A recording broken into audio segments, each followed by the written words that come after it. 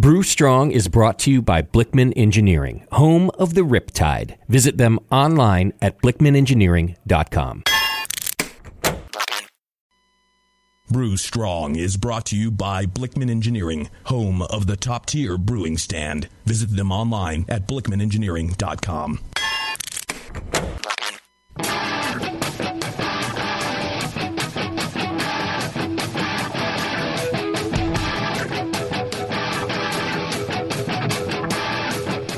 Brewers, it's time for the beer radio you've been looking for.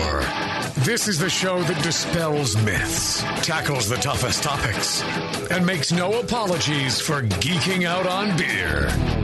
Hosted by two guys that drink before they think, Jamil Zainasheff and John Palmer. This is Brew Strong.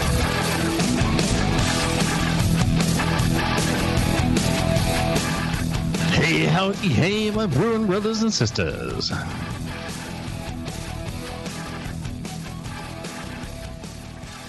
Greetings. I don't know. You there, John? Uh-oh. Sorry, I was on mute. Sorry. Oh, there we go. Forgot. Okay, greetings. Let's just start over. No, I'm just kidding. Our mutant. The mutant was on mute. Yeah, well, I was having a granola bar, so didn't want to. Didn't want to crunch in the microphone. Yeah. Yeah. We don't want the whole crunching incident to happen again. That's right. Be the end of us. So how are y'all doing today? How are you doing, Scott? Haven't seen you in a while. Oh, I'm doing well. We had our Pliny the Younger event at the Grenade yesterday, so I'm glad that the show wasn't until a little later today because it was a rough morning. I bet. Yeah, need some Menudo to help deal with that. No kidding. It's crazy that beer, and all these years, it just still the hype surrounding that beer is just mind blowing. Yeah. Talk about hype. Evil 3.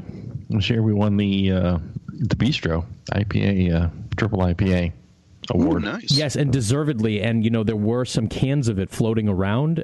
These Pliny days and anniversary days and stuff turn into big bottle shares, and the fam gets together. Right. And there were a bunch of cans of Evil 3. People were doing side by sides, and it might have been considered better than Pliny. But don't tell Vinny.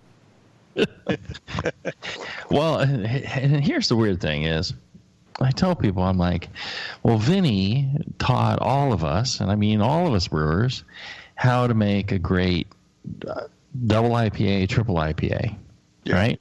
He was really kind of the genesis of that whole West Coast kind of style where it became lighter and drier and had a lower finishing gravity.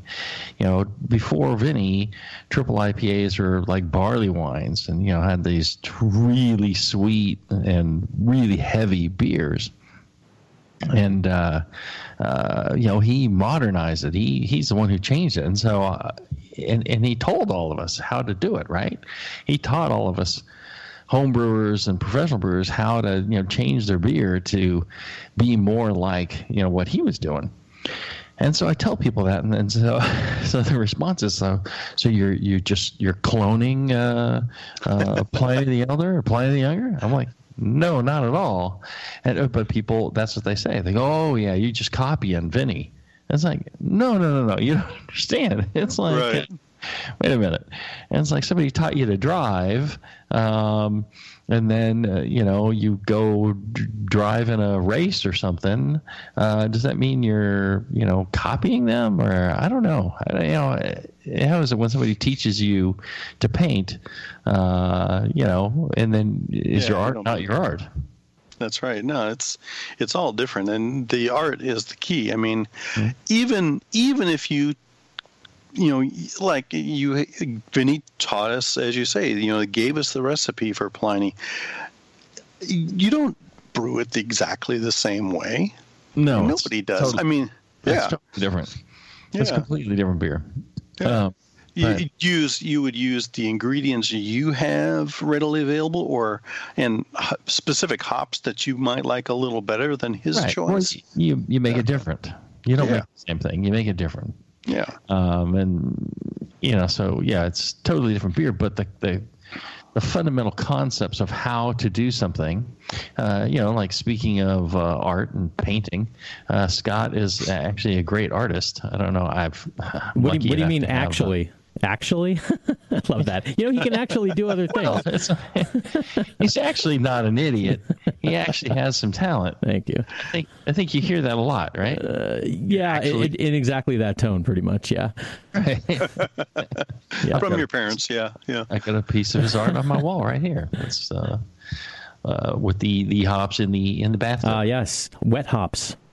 Yes, wet hops. It's great. I love it. It's funny that even if it was true, like, oh, all you did was just copied Vinny, and you also made this category defining wonderful beer. Like, even if that were true, like, yeah, all right, is that an issue? Sure. Well, it's like somebody must have taught you something about painting. Oh yeah, sure, yeah. I mean, there were some classes I took. My grandpa was a painter. Absolutely.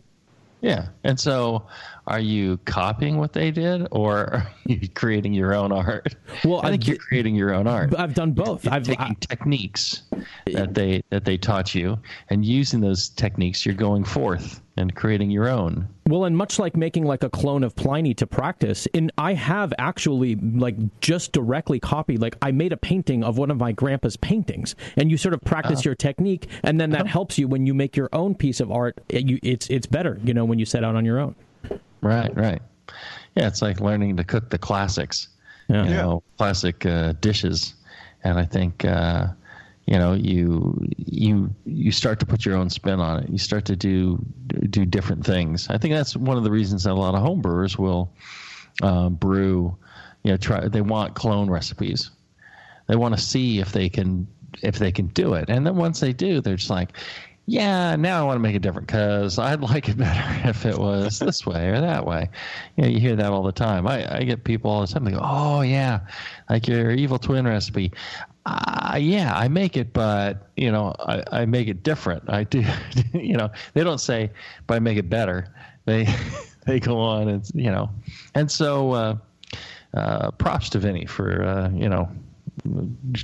creating a whole style category, I think. Yeah, that's the true spirit of brewing.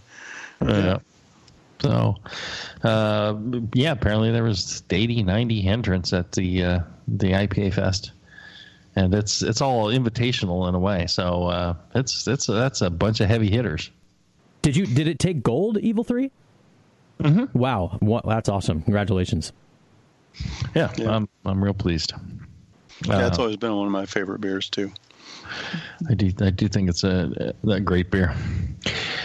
Speaking of changing trends and making new styles, back in the day, Pliny was a game changer. It changed things. That was 10, 15 years ago.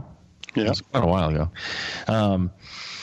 But there's new trends, new trendy beers, new things that people are working on. That the New England IPA some years ago, who saw that coming? That completely changed things.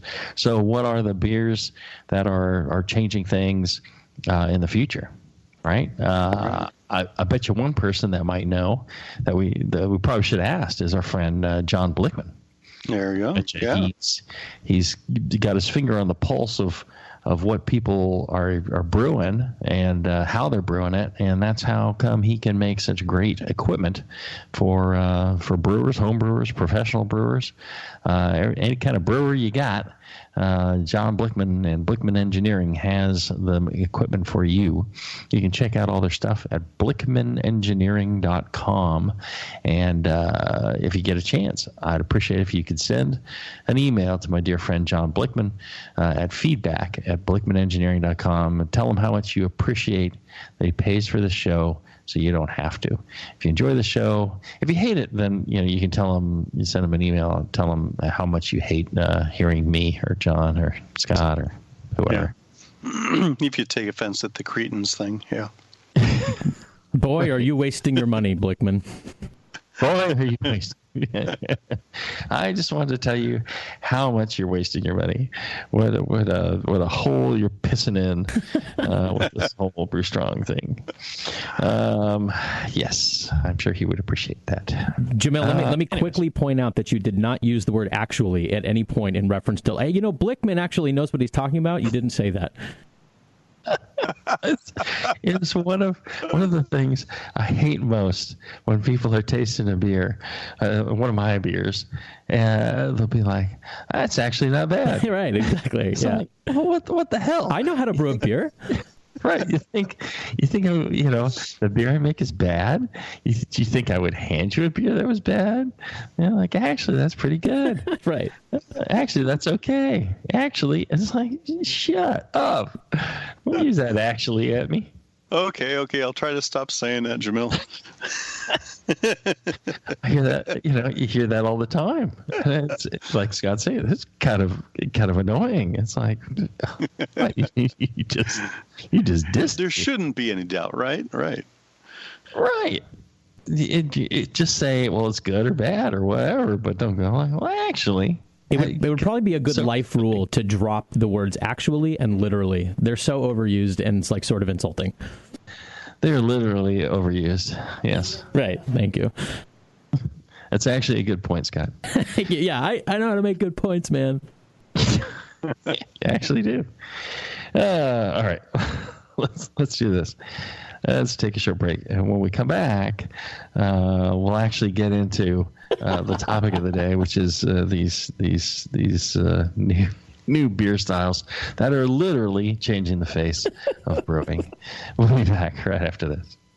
Are you looking for a simple brewing system that's great for all grain brewing, but everything on the market seems to be full of compromises? Blickman Engineering has the answer. The Blickman Brew Easy All Grain Brewing System. The Brew Easy is a complete system with easy upgrades and a beautiful compact design, perfect for any size brewing location. At its core, the Brew Easy is built on two gorgeous Blickman Boilermaker brew kettles, a high-temperature March pump, and either a top-tier gas burner or the new Boil Coil electric heater. The Brew Easy adapter lid allows the pots to stack on top of each other, forming an efficient, strong, and compact brewing setup that comes in 5, 10, and 20-gallon batch sizes. Upgrade your Brew Easy system with full automated control by adding a Blickman Tower of Power temp controller, and make moving around easy with the Blickman Kettle Cart. The Brew Easy is modular. If you already own a Boilermaker kettle, you can build your Brew Easy by purchasing just the modules you need. The new Brew Easy all-grain brewing system. See it today at BlickmanEngineering.com and brew with Blickman quality on your new Brew Easy.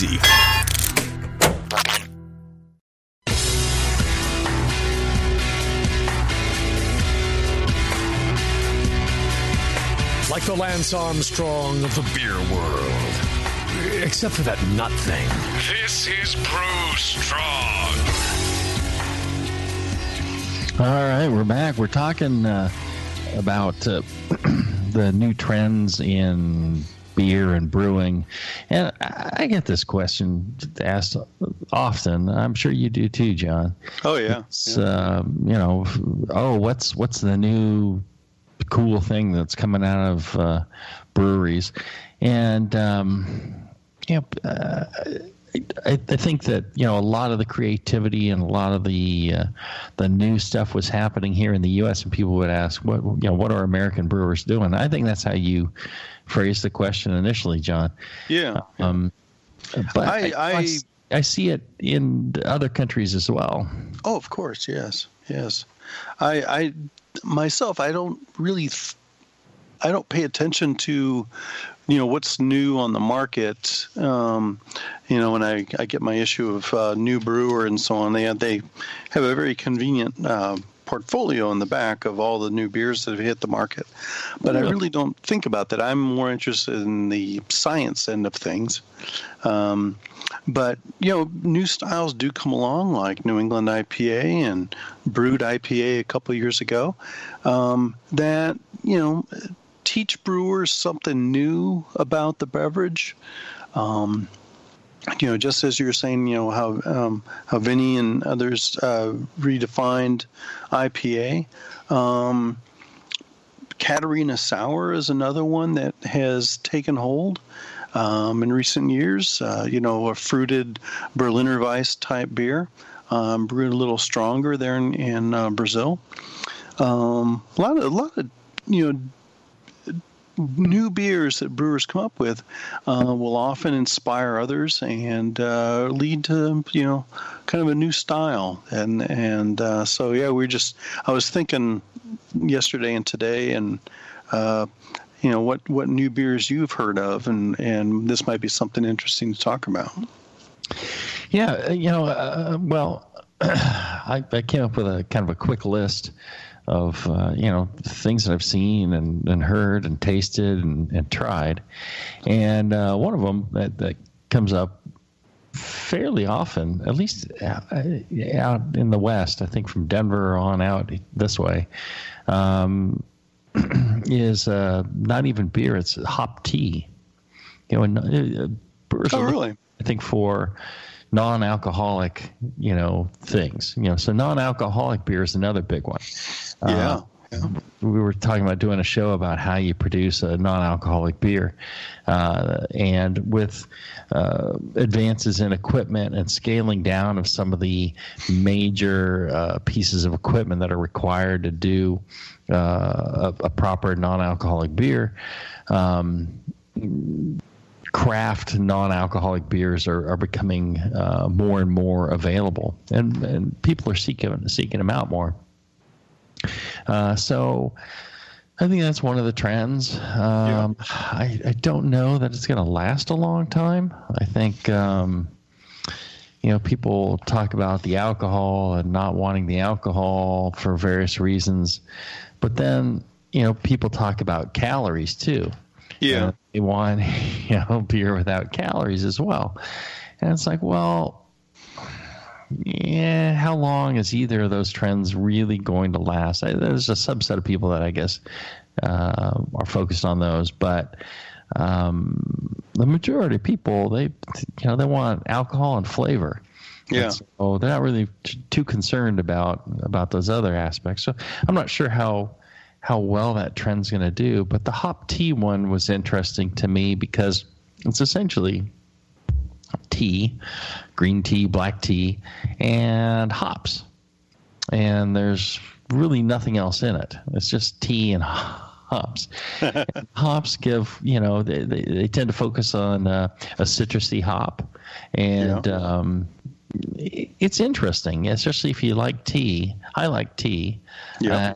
You serve it cold and carbonated, and the hops give it it's almost like tea with lemon or orange or something like that, and it's pretty interesting.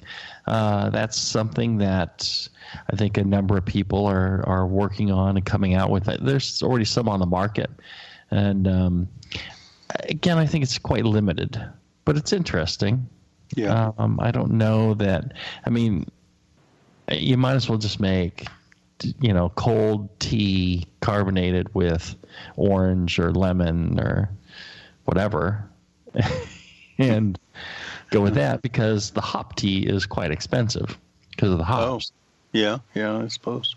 Hops are I used to add hops to my coffee. I would throw a couple of hop pellets into the brew basket and brew my coffee.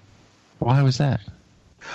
Just because I think maybe to irritate my wife for one thing. But it tastes like a stout. It's Oh, really? Yeah. It's like that's what my thought was. Like, hey, I like hoppy stout. Well, I can add some hops to my coffee, and that should taste like it. And sure enough. And interesting. Yeah, so it's kind of like hop tea. And did you get any bittering from it? Some, but mostly aroma and flavor, and yeah. And this is into the grounds, and then you were using a drip. Yeah, I was just standard Mr. Coffee kind of coffee maker, and I just throw some pellets in with the coffee grounds and brew it, and worked quite well. What kind of hop were you using? I was using, most likely Cascade, but also I think I had some Perla at the time, which had, that has that little mintiness to it. And that worked well. Okay. I'm going to have to try this. Yeah, especially today with cold brew coffee. I mean, I think hops in cold brew coffee is another real possibility. I mean, we do make cold brew coffee. We make like the most insane cold brew coffee ever. We use over a pound per gallon of coffee.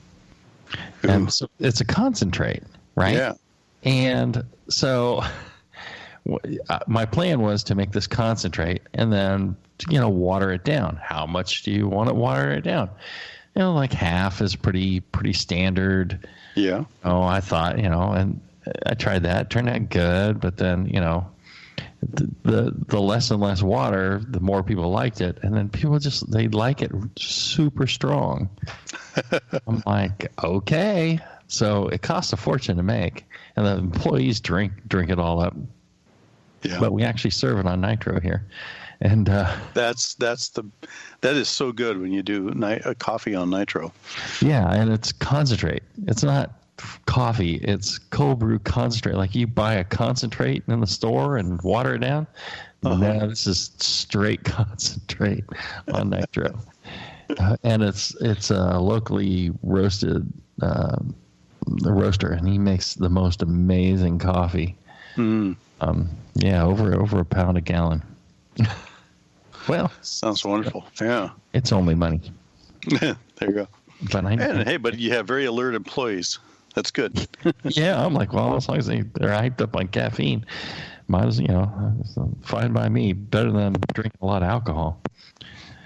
Add hops to cold brew. I'm gonna try it. It may be something really. I may waste like $150 for the coffee, but I'll give it a shot.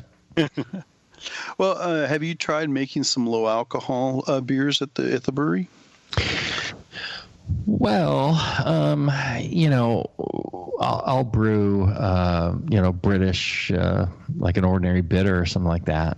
That'll be, 3-ish. Yeah. But no, we really haven't done much on the low alcohol, no alcohol. There's a new piece of equipment that'll, so the way the Germans do it, they have a giant RO system. Oh. That's $250,000, takes up like half a warehouse, and they just run the beer through it. And what happens is alcohol and water are removed. It's just across a membrane. Yeah. And then the remaining beer gets carbonated water added back to it, and there's your non-alcoholic beer.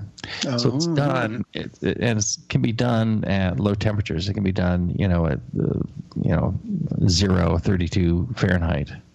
So you're not heating up the beer. Yeah. Exposing it to oxygen. And it turns out that's how the best non-alcoholic beers are made. The other ways that people have been doing it is they'll heat it up and apply vacuum and take the alcohol off that way. The problem is you're heating up the beer. Yeah. Rarely, it's no good. You can taste it. Taste stale. The heat staling is terrible. So that's generally how it's done.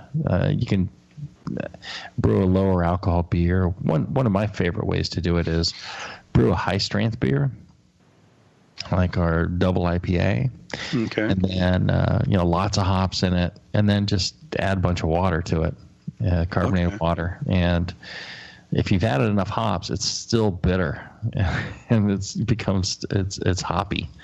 It becomes more bitter and hoppy the more water you add to it, because it thins out the malt.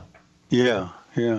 So that, or just drink some goddamn alcohol. What's the matter with you? That's right. Yeah. I know they've come out with a couple of yeast strains in the last year or two, ones that don't ferment maltose,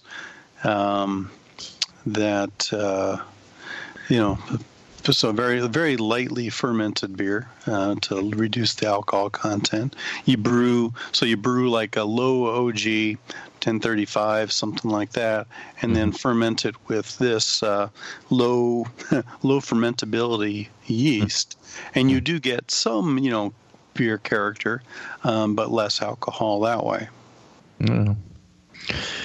Sounds lovely. Hard seltzer is another one that's very, very popular. Yeah. And the interesting thing is, the big brewers, they're making this super clear with, quote, natural flavors that, it's just a bunch of chemicals that they add in as their natural flavor. Yeah. And so a lot of craft brewers, especially in the U.S. and California, are making hard seltzer, a more natural way. They're making just a basic wort and then actually fermenting it with fruit. Oh, so okay. Actually fruit's added versus a fruit flavoring. They actually use fruit. So we make one, we use fruit in it, and we don't add any sugar, no artificial sweeteners, anything like that. We actually control fermentation to hit a target residual sweetness, and so we don't have to add sugar. We don't have to add, So that's become quite popular. And we make it because, there's the variety of people. People have different tastes. Right. I'm fine with that. I've always said, owning a brewery, the brewery just needs to make one beer that I like, that I want to drink. And as long as that's on, I'm good.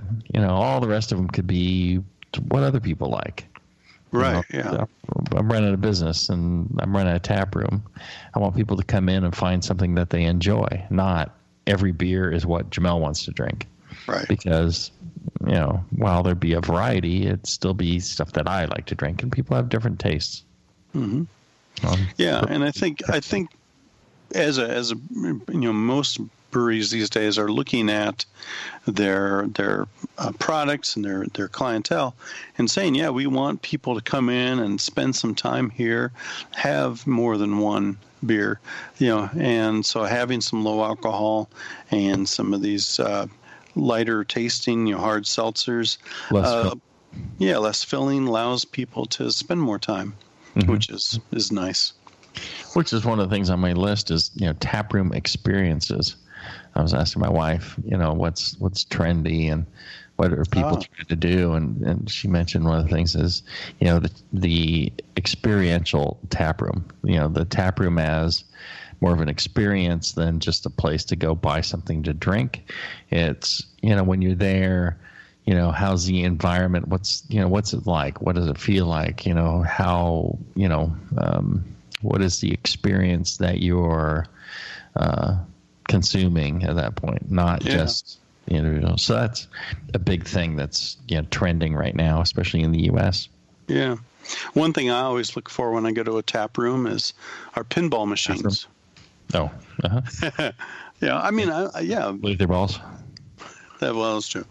But, good pinball machines, fun arcade games. I mean, because, it's great to be able to have a beer while you're trying to beat the high score on pinball or, Centipede or whatever the game may be. Maybe it's my generation that really enjoys, video game arcades. But nice to be able to have a beer while you're doing that too. Right. Well, one of the other things that's trending big right now in the U.S. is ready-to-drink cocktails in cans. And beers that taste like cocktails. So, people try to make beers that taste like, gin and tonic or, Kahlua or whatever it would be, old-fashioned. I did a collab with Libertine, in which we were trying to make I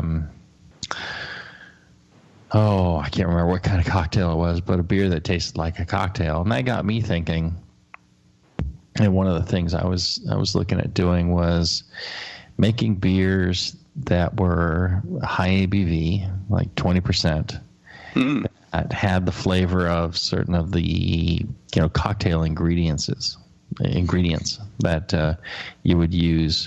you could use in beer cocktails. Because the problem with beer cocktails that was the thing that was popular for a while, or it still sort of is that people would make a cocktail and just pour some beer in it, and it really wasn't, it didn't. Application of it. It watered down, if anything.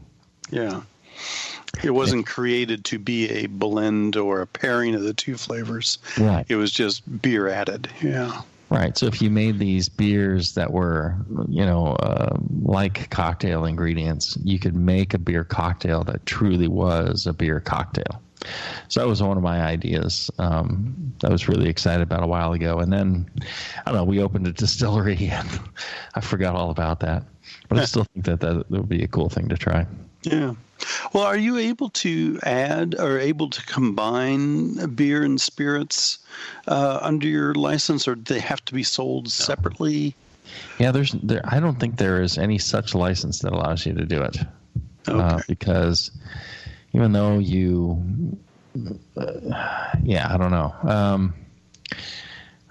I mean, maybe there's a distillery license that would allow you to take in beer as an alcohol and use it as an ingredient. I don't know.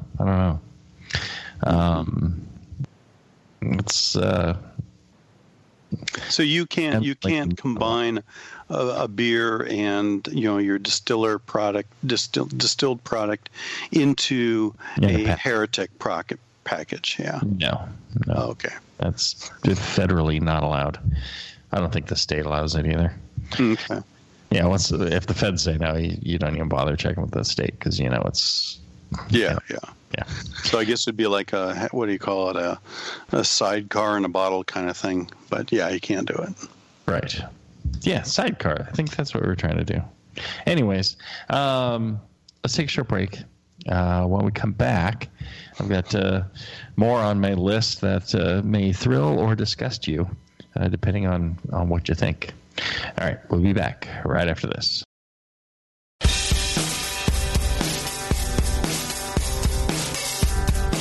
Back to your hosts, Jamil Zainasheff and John Palmer. Putting the testicles in technical. This is Brew Strong.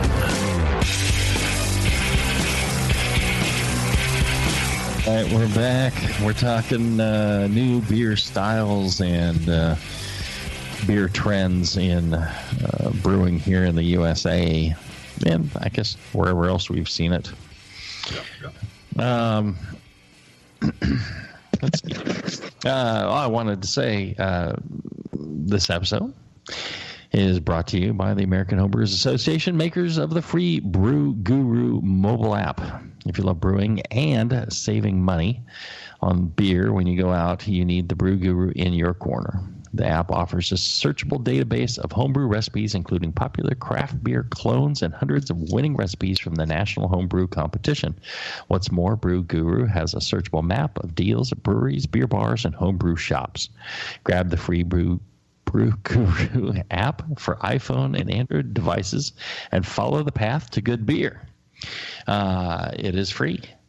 It is useful. It is. Get it? It will pay for your AHA membership. You'll at worst break even. You'll save some bucks. So check it out. And I think you can check it out even before you become a member.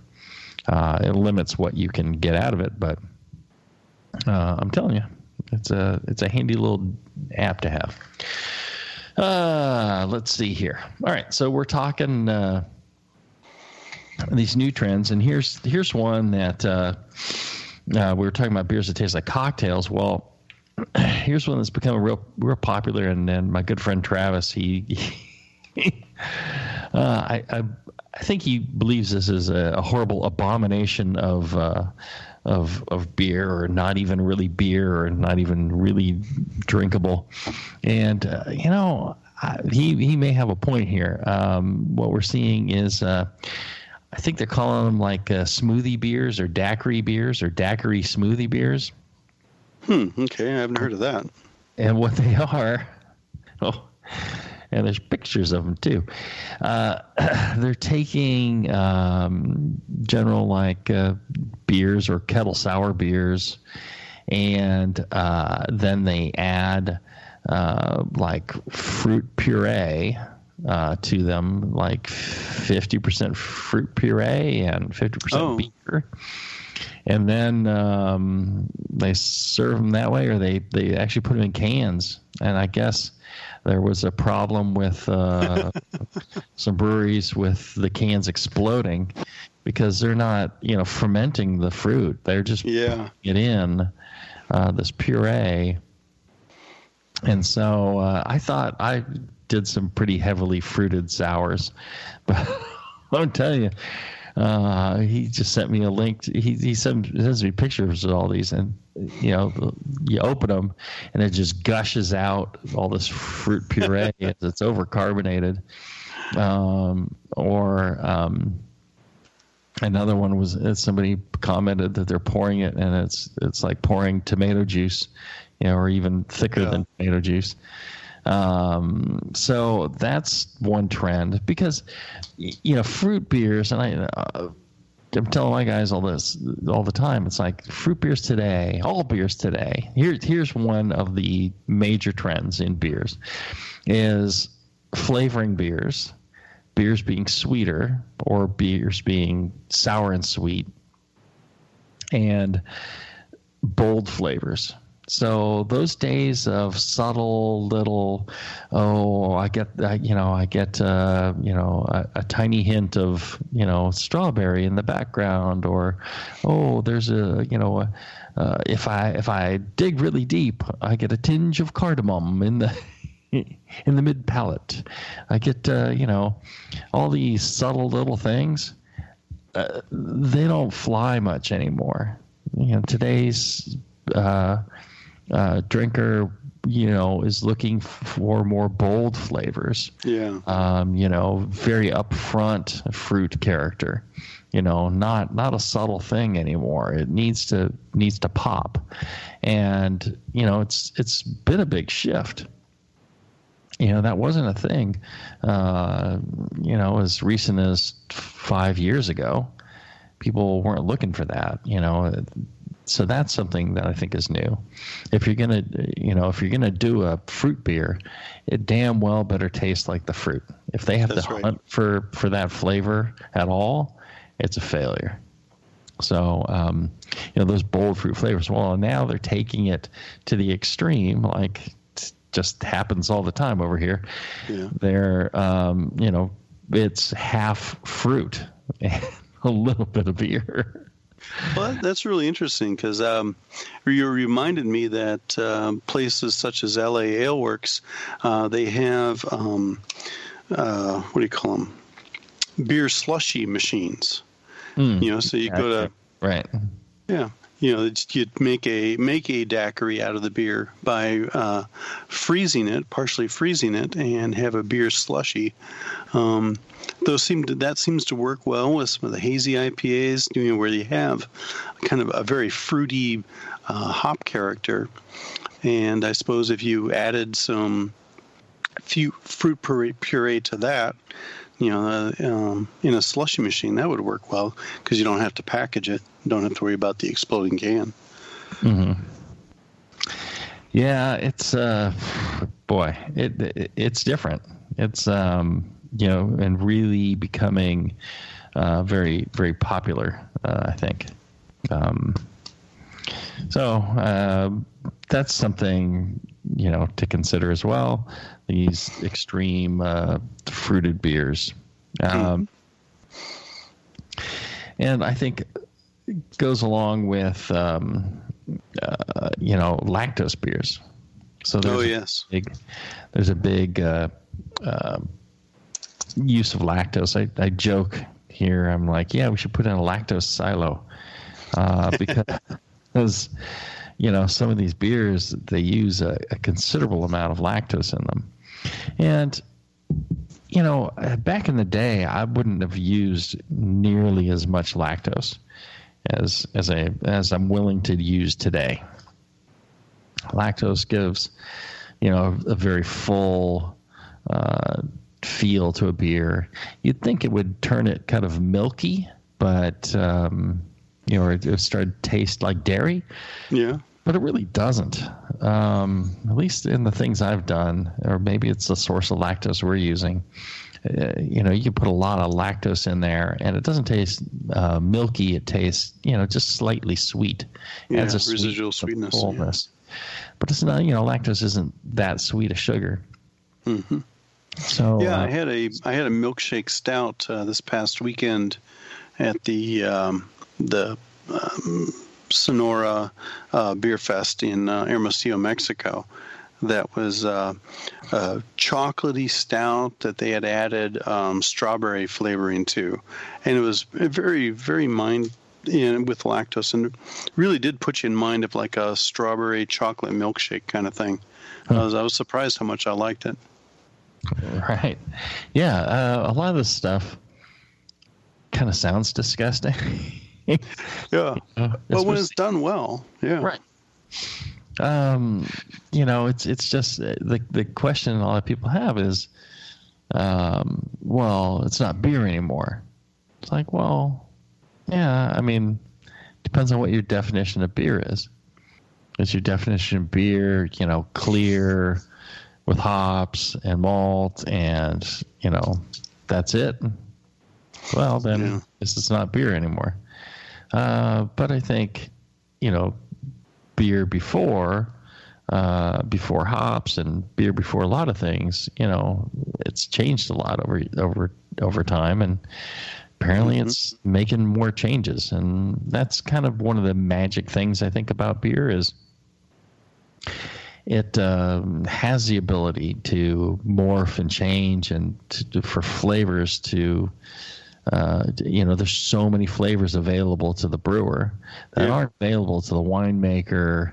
It's just tremendous. I mean, we can make something that tastes like a strawberry chocolate milkshake, or we can make something that tastes like a piney, dry, IPA.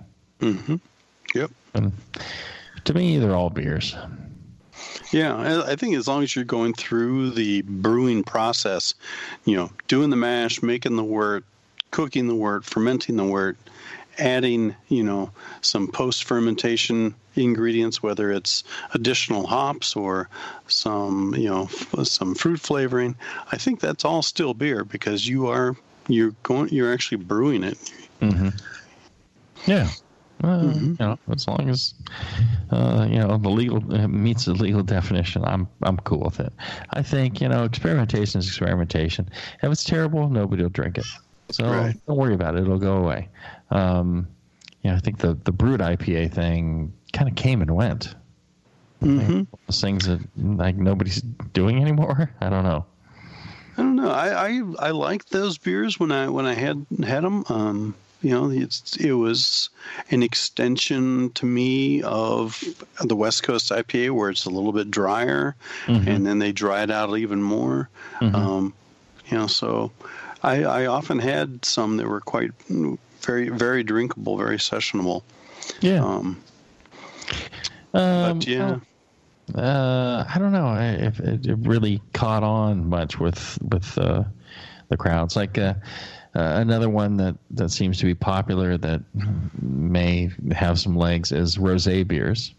So, people like rosé beers. That tends to be anything that's kind of pinkish in color. You can call it rosé beer.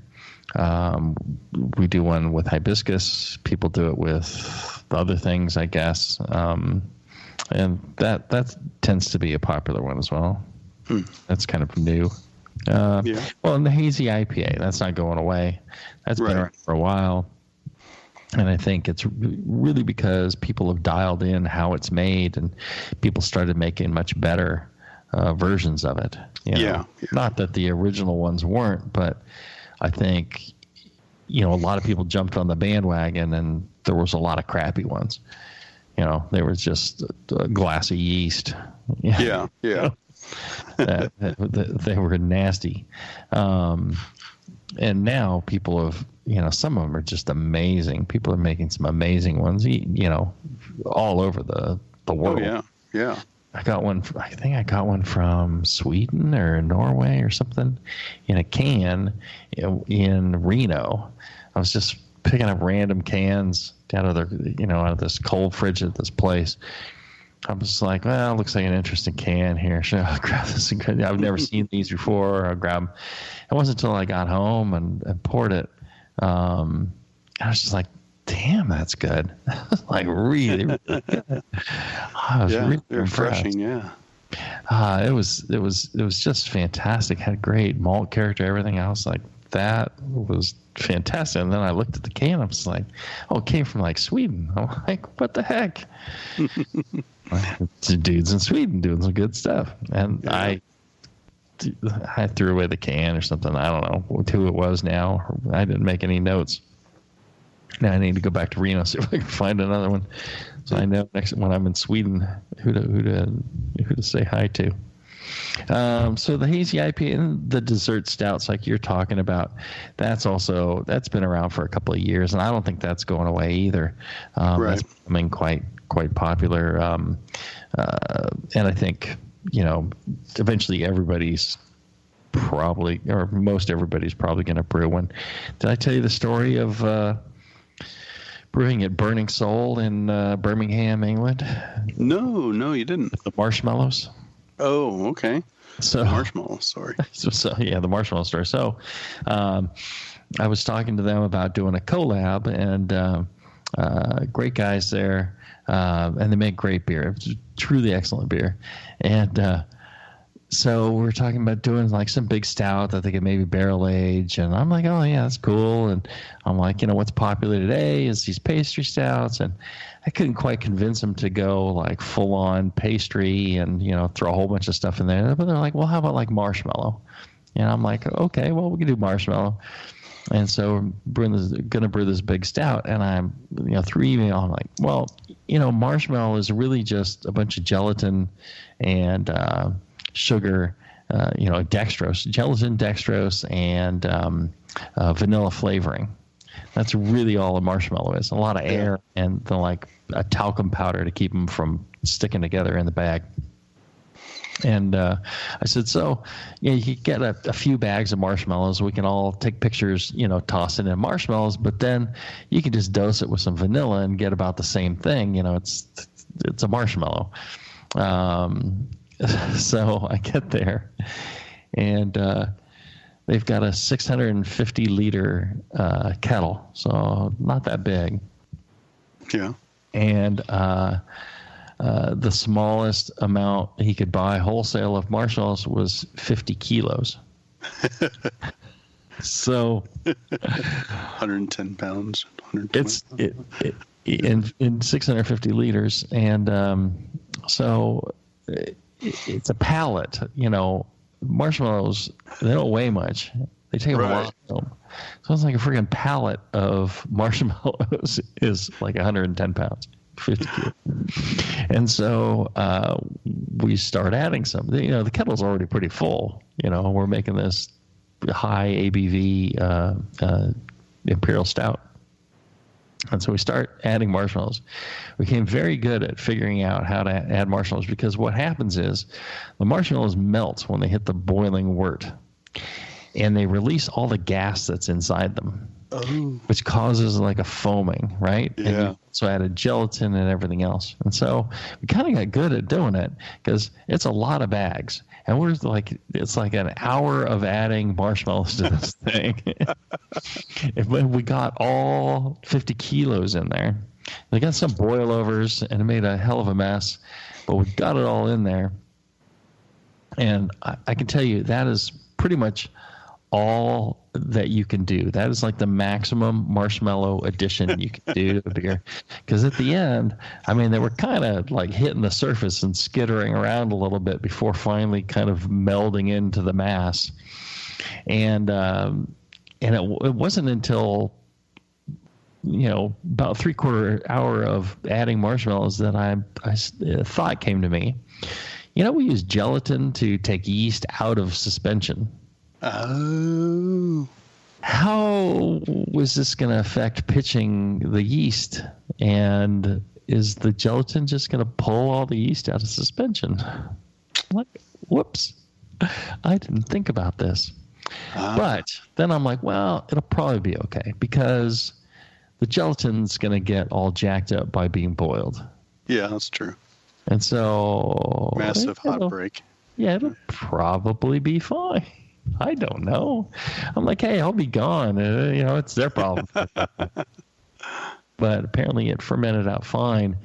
But what he found was there were weird white flakes at the bottom of the fermenter afterwards. Oh. And I got to assume that was talc, because those marshmallows must be covered in some sort of talcum of some kind. Well, I wouldn't think it'd be talc. I would think it'd be cornstarch. Yeah, I mean, not talc, but, cornstarch or something, some talcum-like kind of powder to keep them from sticking together. It could have been a silicone or, silicon dioxide or something like that. Yeah. Anyways, that kind of coagulates and flocculates and breaks out and falls to the bottom. Okay. Other than that, there you go. We had a lot of fun. And then they took me out drinking and eating, and it was spectacular. I had such a great time with those guys. I love them. They're the best. Very nice. So Burning Soul, if you're ever in Birmingham, check out Burning Soul.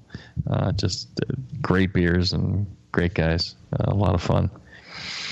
All right. Well, let's wrap this up. And I think that's all I got, man. Fruit sours, those, still can be popular, but I think that's where all the trends are going.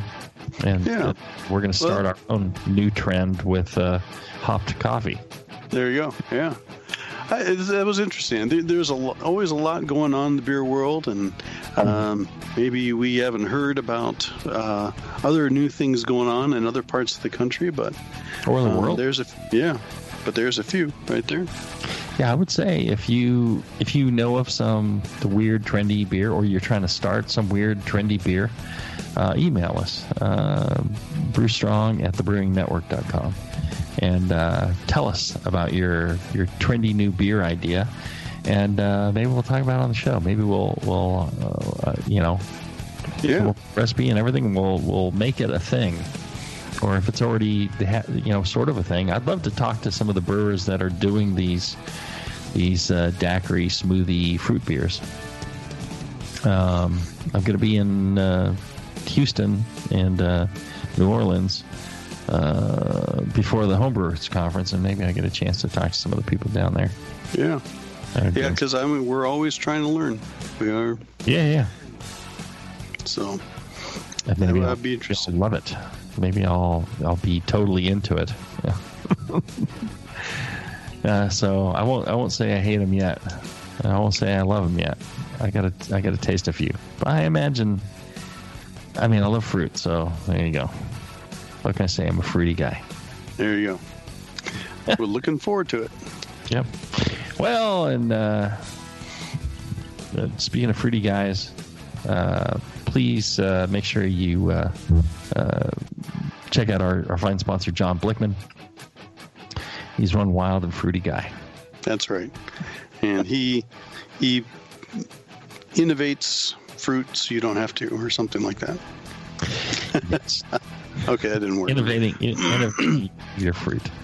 All right, another fine show. Thanks for listening in. Thanks for supporting our sponsors. Thanks for being who you are. And make sure you keep on brewing strong. Brew strong, everyone. All right.